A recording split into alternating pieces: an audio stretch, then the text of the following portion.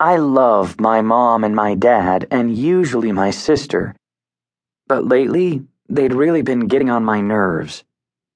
Robin was a little kid, so of course she was annoying. She'd say things like, "What if a dog and a bird got married, Jackson?" Or sing "Wheels on the Bus" 3,000 times in a row. Or steal my skateboard and use it for a doll ambulance. The usual little sister stuff. My parents were more complicated. It's hard to explain, especially since I know this sounds like a good thing, but they were always looking on the bright side. Even when things were bad, and they'd been bad a lot, they joked. They acted silly. They pretended everything was fine. Sometimes I just wanted to be treated like a grown-up. I wanted to hear the truth, even if it wasn't a happy truth. I understood things. I knew way more than they thought I did.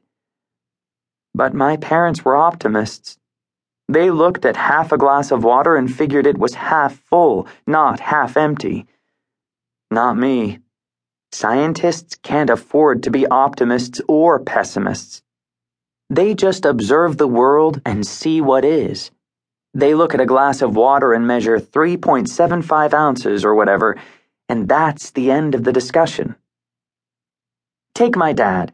When I was younger, he got sick. Really sick. He found out he has this disease called multiple sclerosis. Mostly he has good days, but sometimes he has bad ones when it's hard to walk, and he has to use a cane. When he learned he had MS, my dad acted like it was no big deal, even though he had to quit his job, which was building houses. He said he was tired of listening to hammering all day long. He said he wanted to wear fancy shoes instead of muddy ones, and then he wrote a song about it called The Muddy Shoes Blues. He said he might work from home, so he taped a sign on the bathroom door that said, "Office of Mr. Thomas Wade." My mom put a sign next to it that said, "I'd rather be fishing." And that was that. Sometimes I just want to ask my parents if my dad is going to be okay, or why we don't always have enough food in the house, or why they've been arguing so much. Also, why I couldn't have been an only child.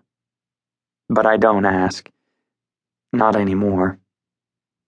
Last fall, we were at a neighborhood potluck dinner when Aretha ate a baby's disposable diaper. She had to spend 2 nights at the vet's until she pooped it out. "Poop in, poop out," my dad said when we picked her up. "It's the cycle of life." "The cycle of life is expensive," my mom said, staring at the bill. "Looks like rent's going to be late again this month." When we got to the car, I came right out and asked if we had enough money for stuff. My dad said not to worry, that we just were a little financially challenged. He said sometimes it's hard to plan for everything unless you have a crystal ball and can see the future, and if I knew someone with a crystal ball, he would love to borrow it.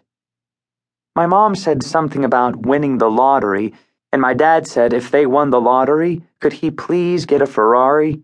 And she said, how about a Jaguar? And then I could tell they wanted to change the subject. I didn't ask any more hard questions after that. Somehow, I just knew my parents didn't want to give me hard answers.